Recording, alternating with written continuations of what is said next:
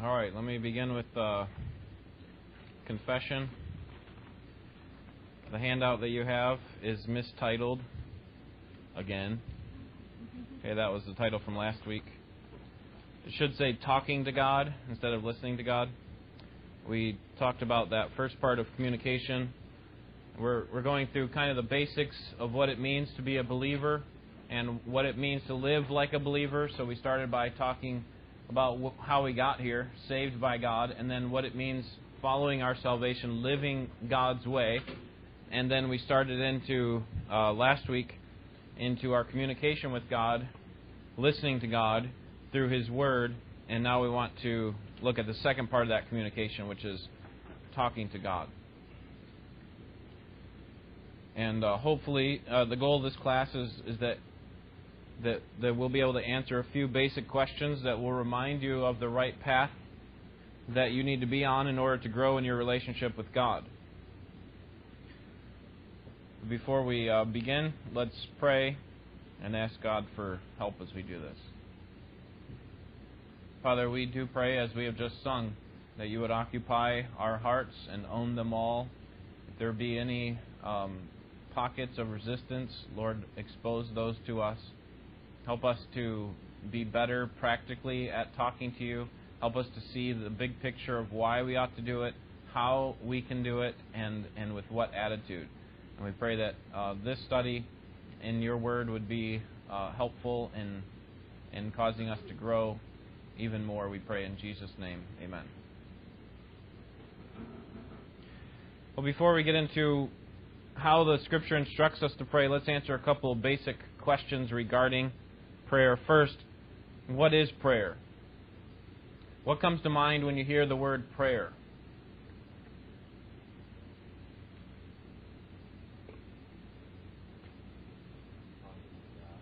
Okay, talking to God. Hey, someone's paying attention. Thank you. Here's the Westminster Confession. It says, prayer is an offering up of our desires unto God for things agreeable to His will in the name of Christ, with confession of our sins and thankful acknowledgement of His mercies.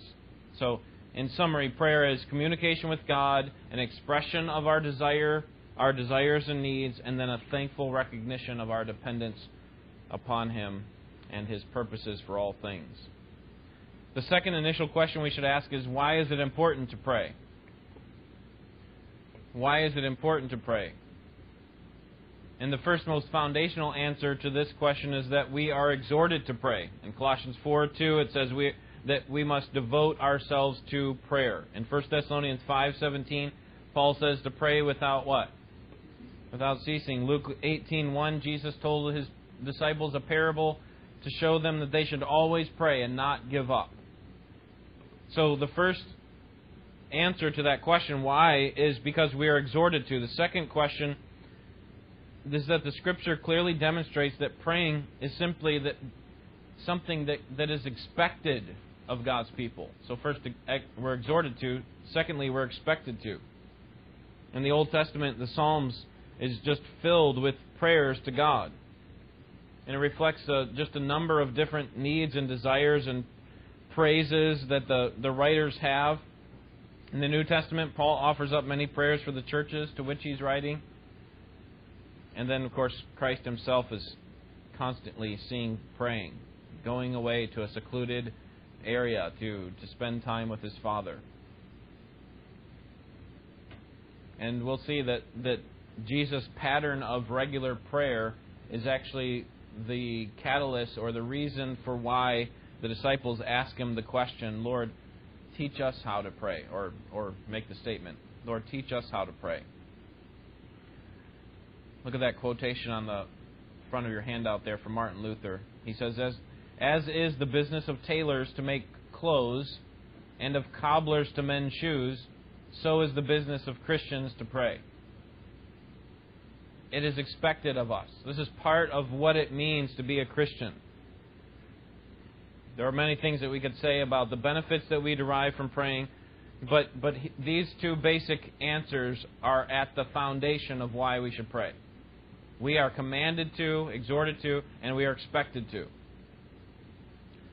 And the rest of our time now will be given to answer the question, how should we pray? So turn to Luke 11, because that will be our text for this morning. Luke 11.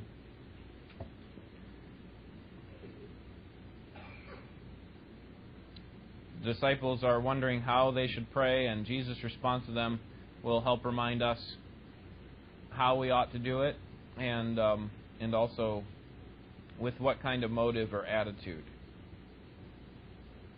We're going to look at verses 1 through 8, but would someone read verses 1 through 4 to start with? Luke 11, verses 1 through 4.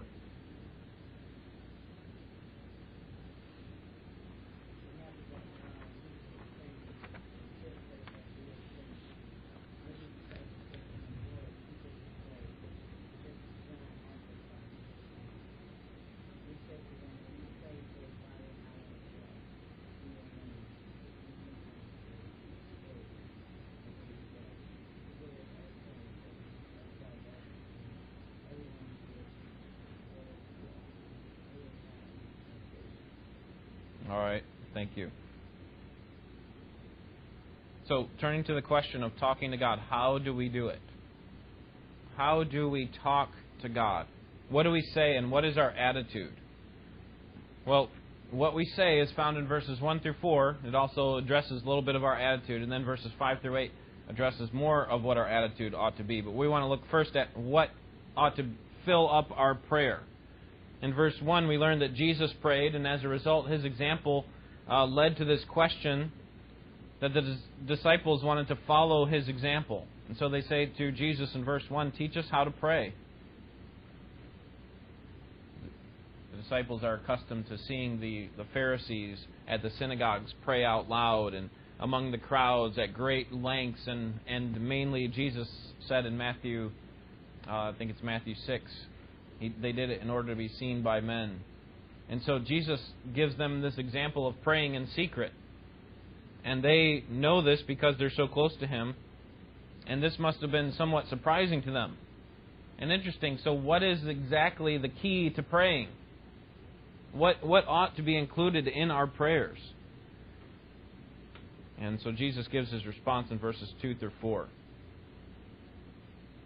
We're going to break down this prayer that he gives as an example, and we're going to look at each section individually. What you should notice about this prayer is this is not a prayer that Jesus would pray specifically. This was designed for how the disciples should pray. Okay, the reason we know that is because, he does say, "Lead us not into temptation. Deliver us from evils." Verse 4. Forgive us our sins. So that obviously Jesus would never have to pray that part of the prayer. The rest of this, I think he could pray. Right? Hallowed be your name, your kingdom come, give us each day our daily bread, and then lead us not into temptation. But what he's doing here is he's modeling for them what they ought to be praying. So let's look at the first section here, Father. First, we're told to address the Father. What might that one word teach us about prayer?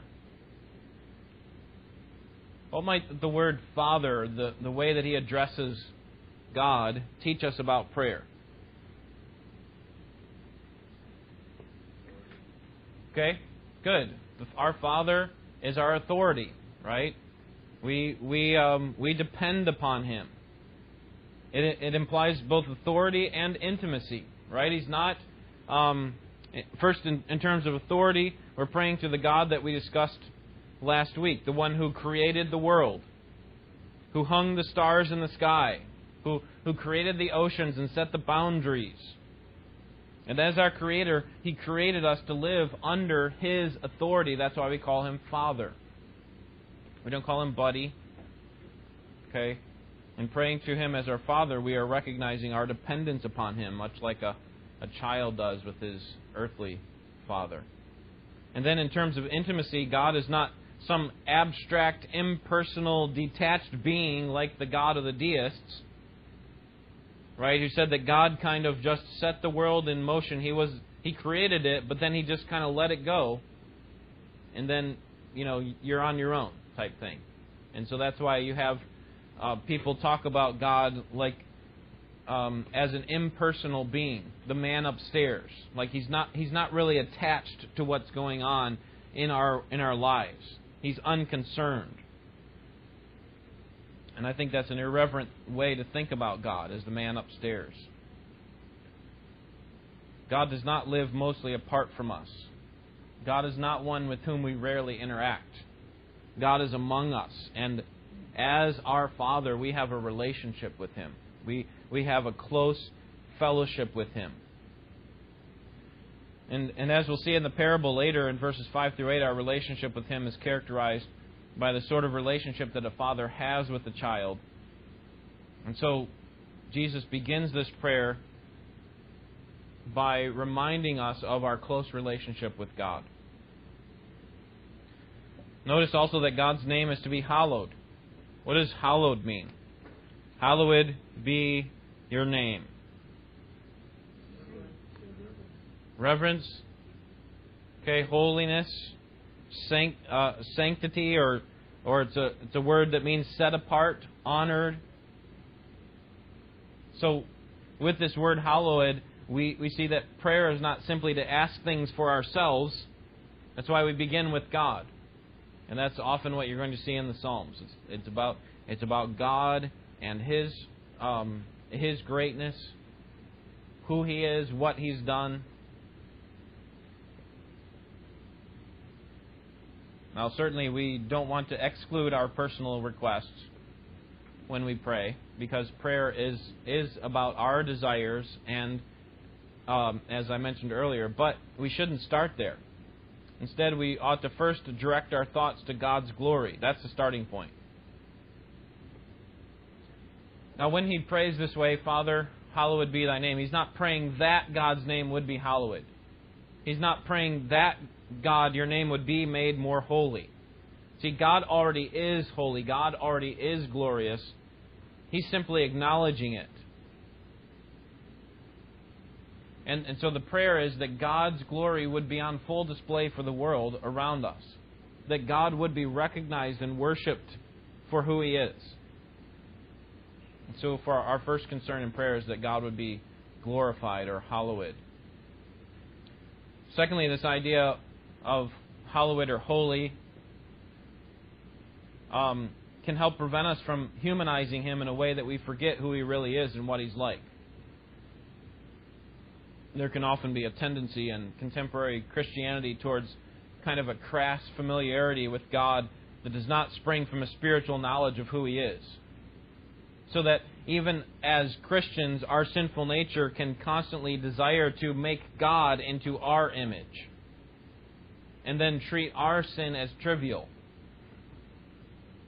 And yet, as we approach God, Christ indicates that we should remember whom we are approaching. That this is a serious conversation that we're about to have. So yes, God is the great God of heaven, and He is near us. He is our Redeemer, and even in us, right, by His Spirit. And yet at the same time, we still need to recognize that God is still God. He is infinitely perfect, incomprehensibly holy. And the common response of people when they come into the presence of God is what? What is it? Fear, reverence, humility, dependence. I mean, can you think of examples of people when they came into the presence of God? Give me some examples. Okay, Moses at the burning bush.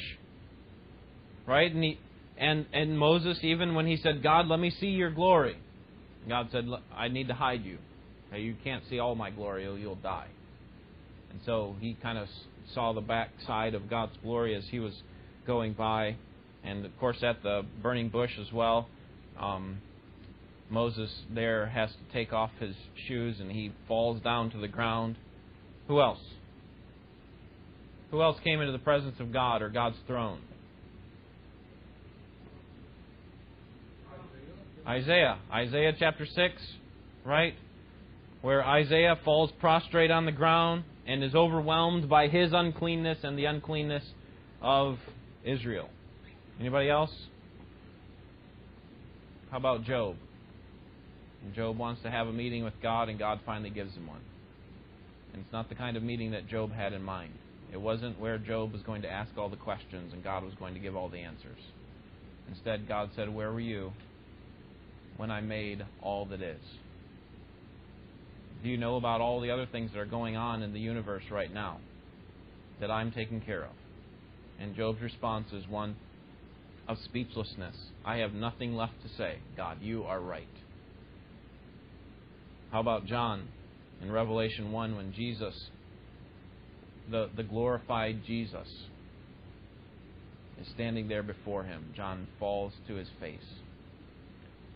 Even the demon-possessed man in Mark 5 saw Jesus from a distance and ran and bowed down before Jesus. I know who you are, the Holy One of God. So this is what we ought to recognize when we come to God in prayer. And I think sometimes we can become a little bit flippant or irreverent when we come before God's throne and think of Him as something less than the sovereign God of the universe. And we have to be careful about that. He's not our buddy down the street, but He is the perfect and holy God of the universe. You don't approach Him the same way as you would, your buddy down the street. And so the recognition of God should lead us to reverence and worship in our prayers. Our prayers ultimately ought to be about God. Even when we make requests, even when we express to God our desires and our frustrations, those frustrations and desires ought to be in light of God and His glory and what's going on in the world to advance the recognition of God's glory. So we see that our prayer should recognize first the relationship between us and God, our Father, and that the starting point and the spring of the motivation of our prayer ought to be for God's glory. Hallowed be your name. That's the starting point. The next line is, your kingdom come, at the end of verse 2. Your kingdom come. What does this line indicate about how we should pray?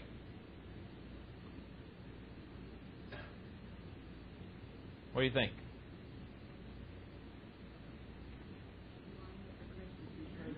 Okay.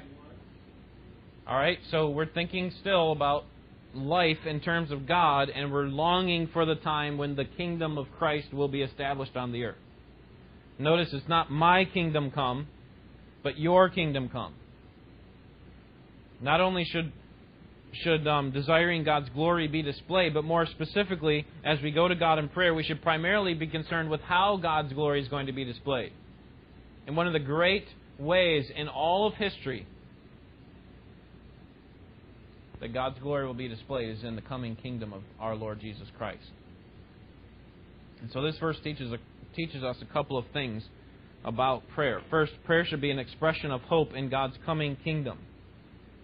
That we should remind ourselves often that this world, this kingdom in which we live right now is not the final and great kingdom.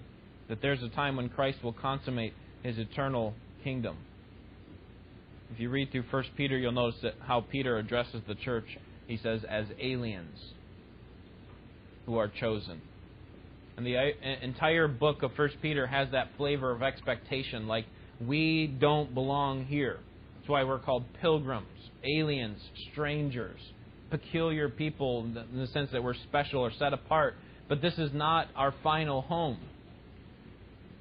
There's an expectation of this coming kingdom and our citizenship in that kingdom.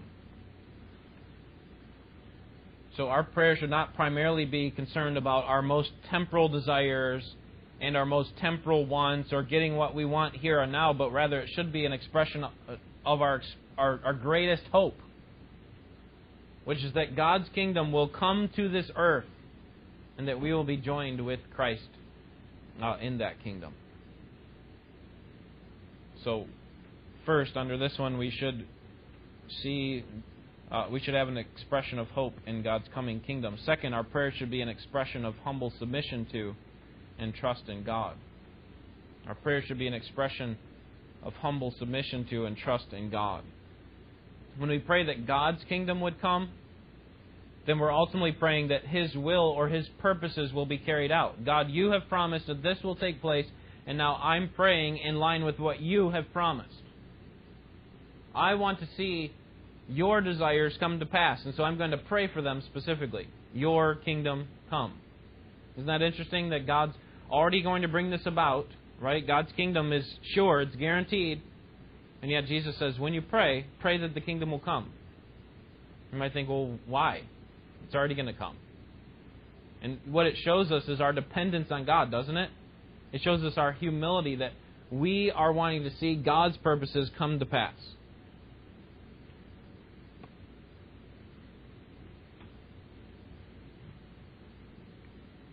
And I think this is one of the most difficult parts of prayer because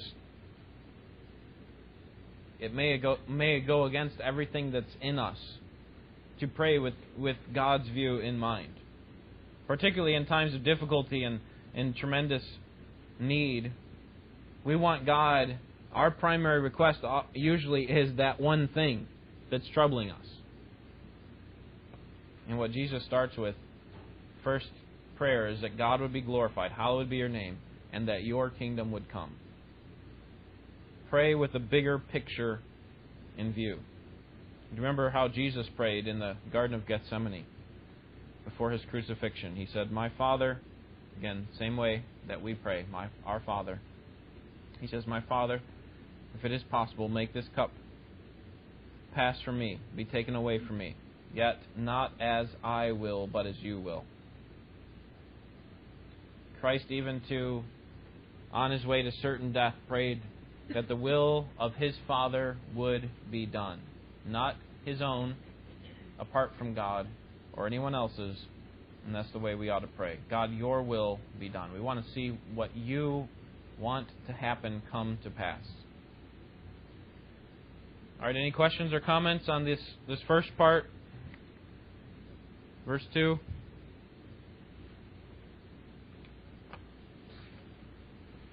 All right, what about verses 3 and 4? What can we learn about how we can pray from verses 3 and 4? Next line, verse 3, give us each day our daily bread. There's a couple things we should note about this. First, that we should ask for daily provision. Literally, give us day by day our daily bread. It's worded in order to emphasize our ongoing dependence upon God to meet all of our needs. And it's almost like it's a prayer not for prosperity or abundance, but rather just enough to get by for today. Isn't that interesting? How often we want to kind of, hit it big, this get-rich-quick idea, and maybe we include that kind of idea when we pray. God, if I just had this huge load of money, I could do so many things. And what Jesus is saying, just pray for enough for today. And you know what that helps us with is this daily dependence, this ongoing, regular expectation that we are dependent upon God. We can't do it on our own. Notice the word our there. Give us this day our daily bread. It seems like what Jesus is saying here is that we ought to be praying for more than just ourselves, that we ought to be praying for one another, that God would give them enough for their daily provisions. One of the verses that my dad would often quote was Proverbs 30:8 and 9. It's right there on your handout. Give me neither poverty nor riches. Feed me with the food that is my portion, that I not be full and deny You and say, who is the Lord? See, this is the idea of the abundance, right? If I get this huge lump sum of money, I might forget about You and say, who's the Lord? Why do I need Him? I can just rest on all of this money that I have. I can get whatever I need, which is not true, right? Or the other extreme, or that I not be in want and steal and profane the name of God. So if I don't have enough, if I'm living in abject poverty, then I might actually go against Your word and start to be tempted to steal. So God, give me just enough to get by. That's what I'm asking for. Isn't that a great prayer for us to be praying? Give us this day our daily bread. Most directly, this verse calls us to trust God to meet our physical needs, recognizing that He is our provider. If we come to God anxious, worried about the future, about our provisions, then the best place to take those worries, those anxieties, is to God at His feet. Because God's the one who can take care of those things. Matthew 6, Christ tells His audience that if God so clothes the lilies of the field, which are here today, or like the grass that's here today and gone tomorrow, then how much more will He care for us, who are made into His image and adopted into His family? How much more will He care for us? And the implied answer is so much more. He's not going to forget about us. He's going to take care of us. And so, as we pray this prayer, we're learning to trust Him as our physical provider. We should also pray for Him we should also trust in Him as our spiritual provider as well. That if God gives us enough for our daily bread physically, then certainly we ought to also pray for God to provide for us enough spiritually as well. And there's a quotation that is bouncing around in my mind. I can't think of the exact wording or who wrote it or who said it, but I'll give you the basic idea, and that is that we can't take enough air in our lungs for a whole week. Nor can we take enough food in our bodies, for a whole month. We take enough, just enough to make it to the next meal or the next breath. And that's the way that it is with our dependence on God. That we can't take in enough Bible, and we can't take in enough of God's provision all at once. We'll just take it all. God, give all the spiritual provision that I need now. And then I don't have to come to church the rest of my life. I don't have to read the Bible anymore. I don't have to talk to you or any of those other things. See, we need God every day, every hour. I need Thee every hour, most gracious Lord. And so we need to recognize that when we pray, we are depending on God for our physical and our spiritual needs. That we would just have enough. And the idea of this daily bread or this daily spiritual needs is that we are constantly leaning on God. That we constantly are in need of Him. All right. Next, forgive us our sins, for we ourselves also forgive everyone who is indebted to us. In verse 4, we see really a confession cloaked in a form of petition. The confession is, forgive us of our sins. And the petition is to forgive us of our sins. The confession is that we apparently have either harbored bitterness or have sinned against someone else. And so in acknowledging our sins, we're actually acknowledging our indebtedness to God because of our sins. And so we're pleading with God to forgive us our sins. This is not something we just do at salvation. When we were in New York, Tim was telling me about this guy that used to attend their church, and he's adopted this strange view of forgiveness that we only need to ask for forgiveness when we're first saved. And then after that, no more. And yet what Jesus instructs us here is that our confession of sin ought to be regular. When we pray, we ought to pray that we ought to confess our sins and ask for forgiveness from God.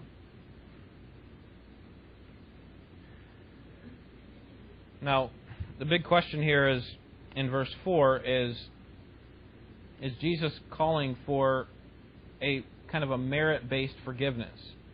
So, because I've forgiven this person, God, you have to forgive me. Is that what Jesus is calling for? Of course, we have to be careful, because we learned in week 1 in Titus and Ephesians that God saves us not because of the righteous things that we have done, not because of the forgiveness that we have granted to someone else. So God doesn't look at us and say, well, you know what? You actually have been pretty forgiving to other people. So because of that, I'm going to forgive you of your sins.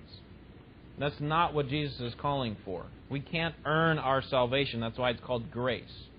It's unmerited favor, unearned favor. This line instead indicates that we ought to be forgiving of others. In other words, it's the proof that we have been forgiven by God. So we can't mess up the order. Because I forgive, God forgives me. That's not true. It's the other way around. Because God has forgiven me, I can forgive others. Because I recognize the weight of my sin before a holy God, I can forgive others of something that's less offensive to me than my sin was to God. Or another way to put it is that those who have been forgiven will forgive. Forgiven people are forgiving people. Forgiven people are forgiving people. Look at the quotation here from Thomas Watson. Our forgiving others is not a cause of God's forgiving us, but a sign. Or you could say an evidence or a fruit. We need not climb up into heaven to see whether our sins were forgiven. Let us look into our hearts and see if we can forgive others. If we can, we need not doubt, but God has forgiven us. Our loving others is the reflection of God's love to us. So this verse here, verse 4, indicates that we ought to have a period of self-examination. That we don't just run into the courtroom of God's presence unclean. No Israelite would just kind of run into the most holy place of God without first making sure that they were qualified to be in there, right? That they were actually a high priest and that they had the proper sacrifices. And we should not either run into the presence of God without first examining ourselves. All right, we need to keep moving. How does this prayer close here at the end of verse 4? Lead us not into temptation. It's a prayer of protection from temptation. Remember, before we came to Christ, we were dead to God and alive to sin. Since that time, we have been made alive to God and dead to sin, so that we're putting to death the deeds of the flesh, the sinful inclinations that we have. And yet, Satan still is working to oppose us and to get us to fall into temptation. And so, this is something that we ought to pray for, that God would deliver us from temptation. And what you should know as a Christian is that you now have the ability to be delivered from sin. You have all the tools that you need to be delivered from sin. And so pray in this way. Pray that God would deliver you from the evil that's in your heart. We are naturally inclined toward evil. Our flesh is warring against our spirit. So pray for yourself to be delivered from the evil that's in your own heart. Pray for yourself to be delivered from the evil that's in this world. And then, of course, pray for yourself to be delivered from the evil one, the one who is prowling around like a roaring lion, seeking someone to devour, to destroy. So to summarize, prayer is communion with God. He has the authority over us, and yet it's also intimate. He's our Father. It's to be done with God's glory in view. Hallowed be your name. And His purposes in view, right? Your kingdom come. It's an expression of our dependence upon and trust in God to meet our needs. Give us this day our daily bread, and then also to protect us from evil. Lead us not into temptation. And then it's to be done in humility, recognizing the need for forgiveness. Forgive us our sins. So, maybe it would help you to think of an acrostic when you pray. I often think of the acrostic pray, P-R-A-Y. P is praise, R is repent, A is ask, and Y is yield. I think that was Steve Pettit that wrote that in his little booklet that he wrote several years ago. I found that to be helpful. There's also another one called Acts, Adoration, Confession. Maybe I should write these on the board real quick before we move on. And that just might help you as you're praying. Think about what kinds of things ought I to be praying. what kinds of things ought to be included in my prayer. And what you'll find in the Scriptures is that these elements are included in many of the prayers that believers pray.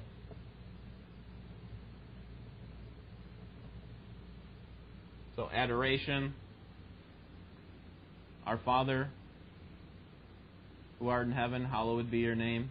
Confession, right? Forgive us our sins as we forgive those who sinned against us. Thanksgiving, read through the Psalms, you find this over and over again. And then supplication is the asking part, right? That we're actually making requests before God. God wants us to make requests. Don't think that you're more spiritual because you don't make requests, right? Are there any questions on how to pray?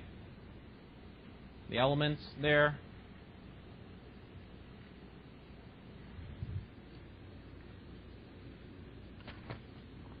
I guess I already had the pray one on there for you. All right, let's look at verses 5 through 8, and we'll try to cover this quickly. Verse 5. Then he said to them, Suppose one of you has a friend and goes to him at midnight and says to him, Friend, lend me 3 loaves, for a friend of mine has come to me from a journey, and I have nothing to set before him. And from inside he answers and says, Do not bother me. The door has already been shut, and my children and I are in bed. I cannot get up and give you anything. I tell you, even though he will not get up and give him anything because he is his friend, yet because of his persistence he will get up and give him as much as he needs.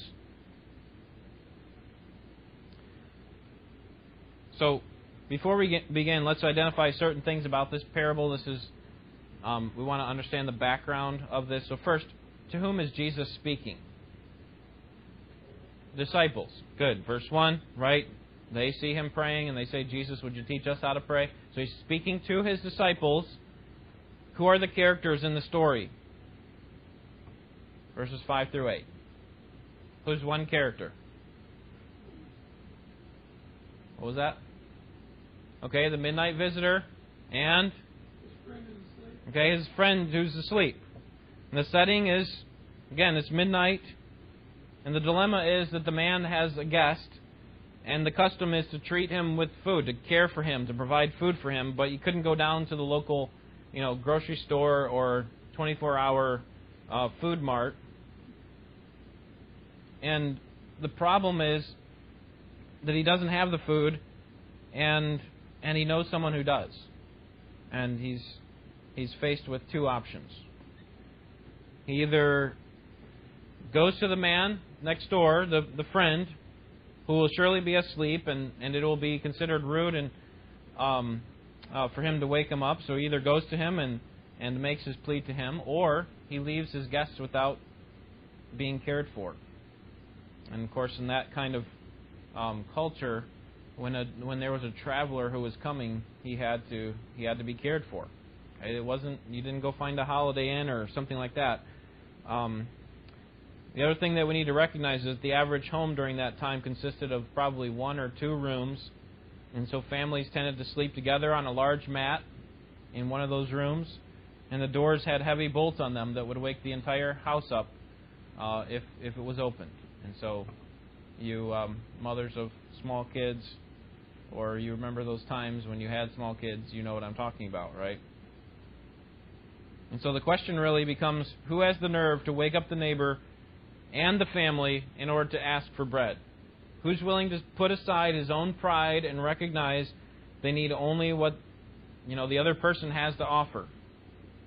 And so this gives us a great lesson for prayer. That we must not come to God as self-sufficient. I've already got this under control and I'm just going to tell you what I'm doing. But rather as completely deficient. God, we are completely under your mercy. And this cannot happen apart from you. And that's why I'm coming to you with this plea, like the midnight visitor. So what does the man do? He wakes the friend. And the response that he gets is just what he didn't want to hear in verse 7. Go away. I'm not going to wake up the rest of my house. But what does Jesus say in verse 8? He says, effectively, because of the man's boldness, the friend will help. It's not because he's his friend that he's going to help him, but it's because of his boldness, his persistence, that he's not going to leave without that bread. And so that prompted his friend to respond to his request. What do you think this teaches us about prayer? Not only are we supposed to go to God with humility, I can't do this. You have to handle this. You have to provide here, God. But also that that God is willing to meet our needs. God is willing to meet our needs, particularly when we are persistent in our prayers.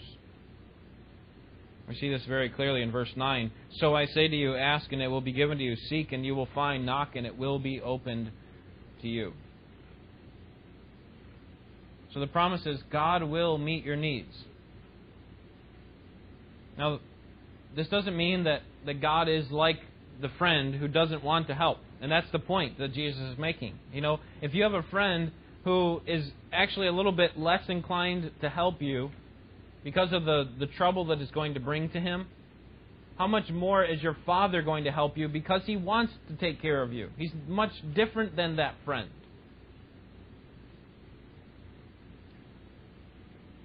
Now, this doesn't mean that we can get whatever we want when we pray. Okay? This is not the name it and claim it prosperity gospel that's preached out there in many churches, where we just name something and we claim it. I believe that God will give that to me, and now I keep praying for that thing. And voila, it's ours, right? That's not what Jesus is calling for. In fact, that goes against what He said in verse 3. Give us each day our daily bread. So sometimes we're not going to get enough for a week. In James 4, James says, we have not because we ask not. But he also says that we have not because we ask with wrong motives so that we can consume it on our lust. So sometimes when we ask for something, some big thing, this name it and claim it idea, we ask for something, God doesn't give it to us because we're asking with the wrong motives. Or maybe it's just that we don't need that. And I like what D.A. Carson says here in his book on prayer called A Call to Spiritual Reformation. He says, if a boy asks his father for several things, all within the father's power to give, the father may give him one of them right away. Delay giving another, decline to give him a third, set up a condition for a fourth. The father may decline to give something because he knows it's not the child's best interests. He may delay giving something else because he knows that so many requests from his young son are temporary and whimsical. He may also withhold something that he knows the child needs until the child asks for it in the appropriate way. But above all, the wise father is more interested in a relationship with his son than in merely giving him things. Have you ever found that your prayers for temporal things seemed so important at the time, and you prayed for them for quite a long time, and then you finally realized, you know what, I don't need that. And God knew all along, right? And so sometimes God doesn't give us what we want because He knows they're temporary and, like a child. Maybe we're praying for something that we don't really need. But ultimately, what the Father wants is a relationship. He wants His Son not just to give Him things, but to have a relationship.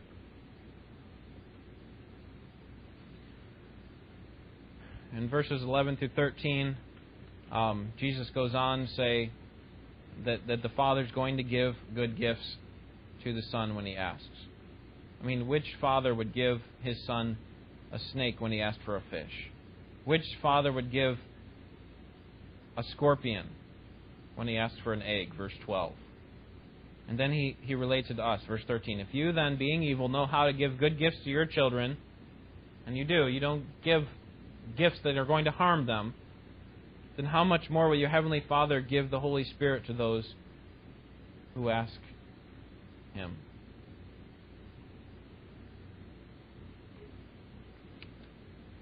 Christ here is pointing to God's character and desire, that He is good and He desires to give us and all of His children good gifts. And the best gift that we can receive of all is more of His presence, His Holy Spirit.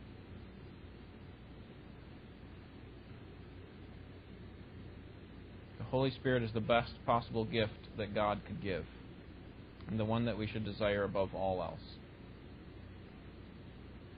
And this should be a challenge to us because our prayers can often be filled with a laundry list of physical or relational desires, job promotion, life desires. And all those things are certainly worthy of prayer, right? I mean, we ought to be praying for the things that we desire. We ought to be praying about the situations that are frustrating or ailing us. But if that's all if we're consumed by those things, then we're missing the point of prayer. Prayer is about a relationship, and it's about God giving us what we need most.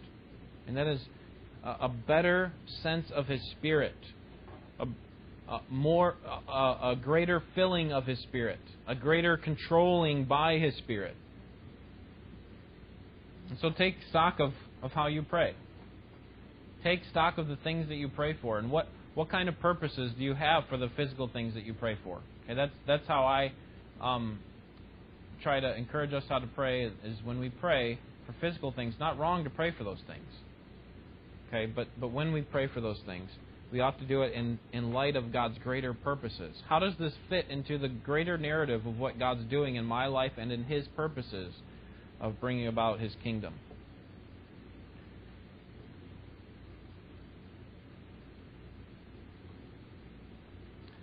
All right, so to sum up, prayer is a privilege where we convene with the one and the only holy God. From Jesus' example, we learned that we are to pray with reverence, trust, humility, and then ultimately our prayer should be an expression of our desire for God Himself, to fellowship with Him. And God, who is our loving Heavenly Father, will answer our prayers and give Himself abundantly to us. Any thoughts or questions on any of this?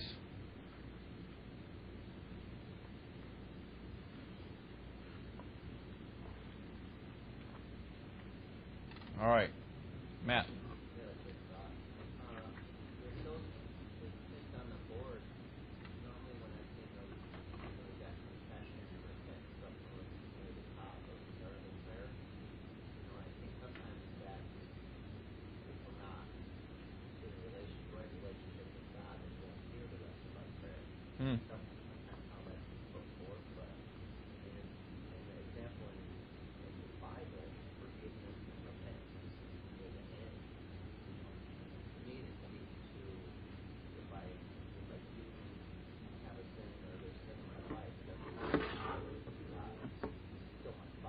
Right.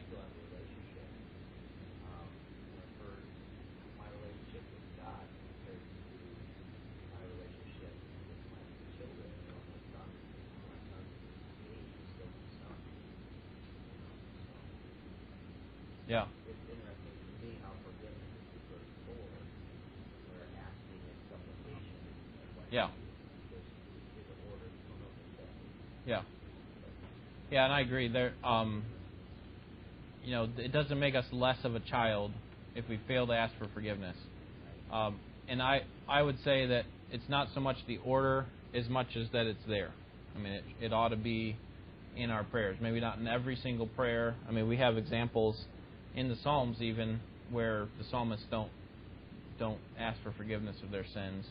Or you have like Nehemiah right before he goes to the king, just says a quick prayer, God help me, effectively. And it's not like, okay, I got to get all these in here. Father, hallowed be thy name. Please forgive me my sins, and then give me my daily, and then help me with this. There's the nature of our communication with God is that it ought to be ongoing and just regular part of our thinking. I mean, we're directing our thoughts toward God rather than just thinking apart from God. We're directing our thoughts toward God, and so not necessarily every single one of those ought to include this, but I think what Jesus is teaching us is that the regular pattern is that we should be asking for forgiveness of sins. I think mainly is that it ought to be included rather than the location of it in our prayers. But yeah, I can see advantages to both, earlier in the prayer and later. I heard it said that if you're not right with God, then you're not going to hear the rest of the prayer. I don't think that's what the Bible tells you. Yeah. Well, there is, and I was trying to find it just now, but there is a verse that says, "If I harbor sin in my heart, the Lord will not hear me." So I think that's the idea of kind of, I'm not willing to let go of the sin, and so I'm just going to go ahead and still talk to God. And usually the case is we don't talk to God when we're harboring a sin in our heart. That's usually the case. But there are times, I think, just speaking from personal experience, where I have had a sin that I harbored in my heart and didn't want to talk to God about it at all. Ask for forgiveness for some of the other sins, but leave that one alone, type thing. And that's the type of thing where God's saying, listen, I mean, are you serious about this relationship with me, or are you just wanting to enjoy your sin and enjoy the benefits of being my child? Let's open up the door to all of the sins, not just the ones that are easy to get rid of. All right, good.